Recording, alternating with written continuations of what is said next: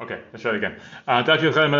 We just said Shmuel says halachic divrei mekim ba'avil. We continue as follows. Pinchas achur de Mar Shmuel itra b'milta. So Pinchas, the brother of Mar Shmuel, itra b'milta means something bad happened to him. It's a euphemism for saying that somebody in his family died.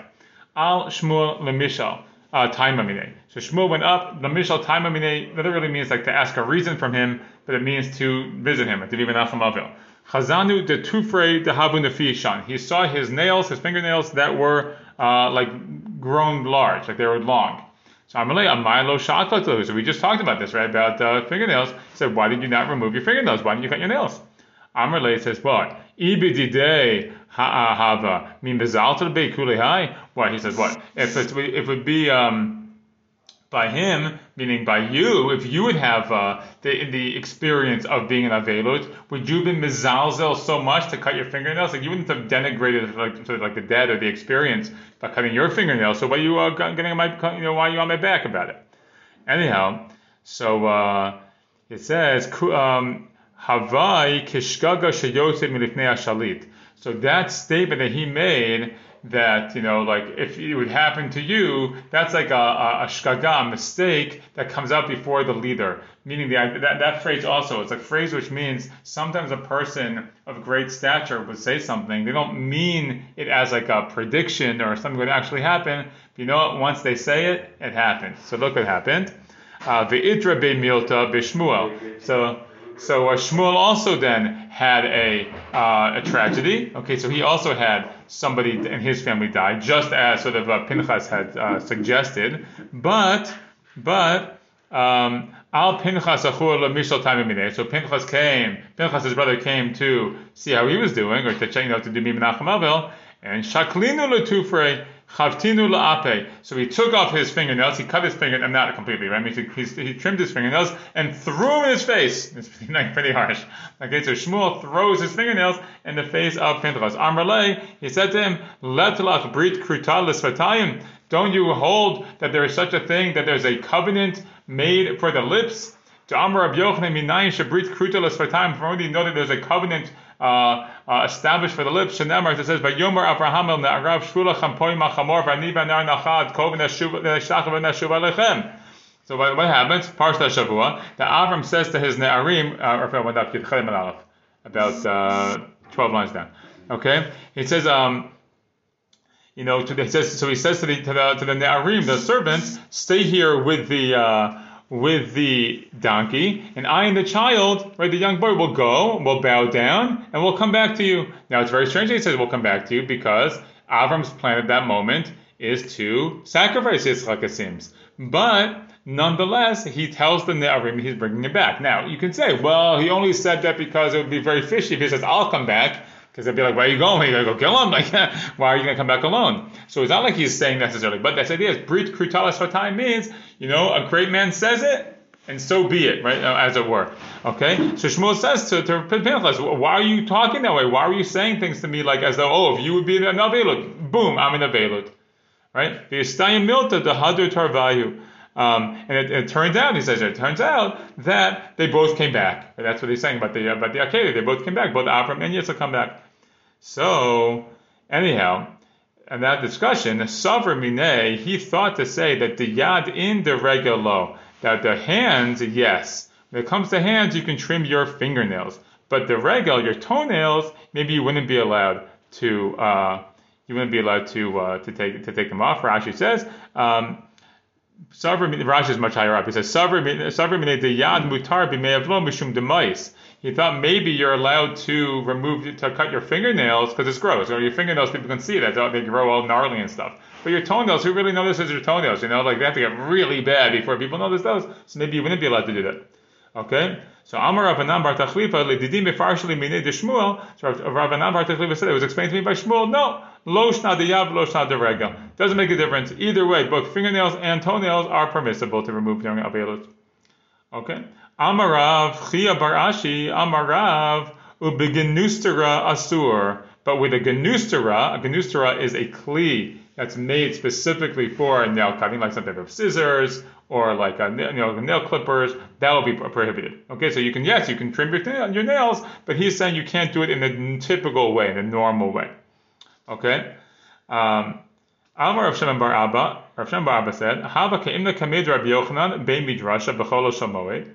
Okay, I was standing before Rabbi Yochanan in the base medrash on Chol Moed. Okay, and again, remember Chol Moed and Avelut, we're seeing have very sort of similar rules, right? V'shakalinu l'tufrei b'shine, he removed his fingernails with his teeth, meaning he kind of like bit his nails. V'zarkinu, and he threw them on the ground.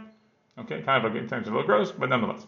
Shema mina tzlat, I learned three things from that. Shema mina mutar litol tzipor b'chol shamoed. First thing I learned is you're allowed to trim your nails on Chol Moed. Ushma mina ein ben mishum mius. And the second thing I learned is that they're not considered to be disgusting, meaning to throw them on the ground in the base medrash isn't considered to be disgusting. You're allowed to learn there and things like that. Ushma mina mutar lezorkan. I also learned you're allowed to throw them. Maybe you can throw them on the ground.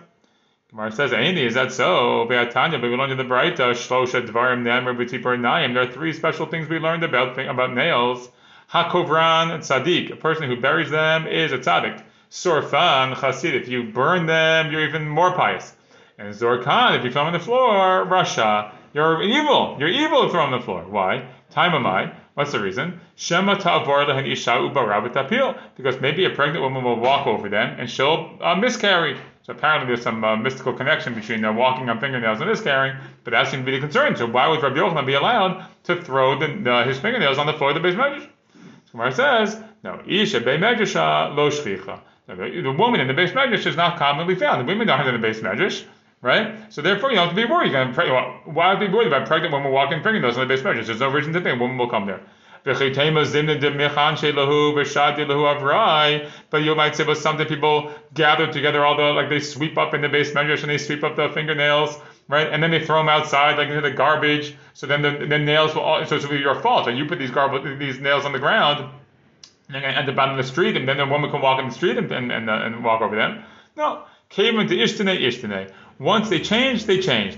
Meaning, once they changed their location, the effect of the nails no longer has its same effect. I don't really know how it has the effect in the first place. So whatever effect the fingernails have, you walking down the fingernails for the woman who's who's pregnant, it doesn't have the same effect once you move them. Okay. Now, Rabbi Marav. Rabbi quotes Rav saying as follows: Zug ba mechamatan lifnei Rabbi. There was a pair that came from Chamatan before Rabbi. Umar Zutra matne Zugba Mechamatan lifnei Rabbi. Umar Zutra also taught a pair came before Mechamatan before Rabbi. Ubikshu menu tzipor nine, and they asked from him tzipor nine, meaning they were asking the questions like, what's the halacha about tzipor nine, about fingernails? V'hitur lahem, and he permitted. V'im bikshu menu safa, and if they would have asked him about mustaches, like can you trim your mustache? Hitur lahem, he also permitted it. Okay, I mean he would have permitted it. Shmuel Amar Aktik Shemin Safa. Shmuel said no. They did ask him about the mustache. And he actually did. So it's not like a theoretical. He actually did do it. Rashi explains Kalamar. Being big Shemin Safa Hayamatir Lahem. Kalamar Ana Chazina Ladate. Ishalu Lagaleach Hasafa Hayamatir Lahem De'ein Behem Mishum Bal Tashid Paz Kanecha. Meaning, this isn't a question about a velut or about Chol Hamoed when it comes to the mustache. It's a question in general. Can you shave your mustache with a razor? Is it Bal Tashid Paz Kanecha? Is it like shaving your face where you can't do it with a razor? So he would have said, no, the mustache is excluded. You're allowed to do that, right? You're allowed to have trimming the mustache. Okay. So I guess the Amish look would be permissible, right? From the halachic perspective, right? So Amar Avitul Safra Mishmei. So Avitul Safra said before Rav, Safa mizavit lizavit. When it comes to a mustache, you can go from corner to corner, meaning from one end of the mouth to the other end of the mouth. Okay, that's where you can do it. Rashi says, Sharei me'akevet achila u'shtiya u'ma'is, because it can prevent you from eating and drinking, because it gets too long. It's you drink a little, drink something that gets in your mustache or whatever, it gets in your food, so it's permissible. Rabbi Ami ubesafa ha'me'akevet. Rabbi Ami said, yeah, that's only true if it's a mustache that's actually getting in your way. Okay, it's only getting in your way. Amar Rav Nachman bar Yitzchak, Lididi kisafa ha'me'akevet amili. Rabbi Nachman bar Yitzchak says, for me, it's like a safa me'akevet. Rashi says, Lididi de anina dati, I'm very sensitive. Kol asafa kisafa me'akevet amili de anina dati. I find it very irritating, the whole mustache thing, and therefore I find the whole thing to be like me'akevet. It holds me back from eating comfortably and being comfortable. So I just think you can get rid of the whole thing. Okay. Fine. So that's one statement of Avitul Safra, this person who doesn't come up very much in Shas. Once we give one statement, we'll give another statement of his. Ve'amar Avitul Safra mishmei de Rav. Paro, okay, so it's a statement about Paro. There's a very strange statement about Paro. Paro shaya b'mei Moshe, the Paro of the Moshe's time. Because remember, there were the Paros, in Yosef's time. There were Paros in times of the Nevi'im, in Sefer Malachim. So the Paro of Moshe's time. Hu ama uz kano ama upamash tako ama.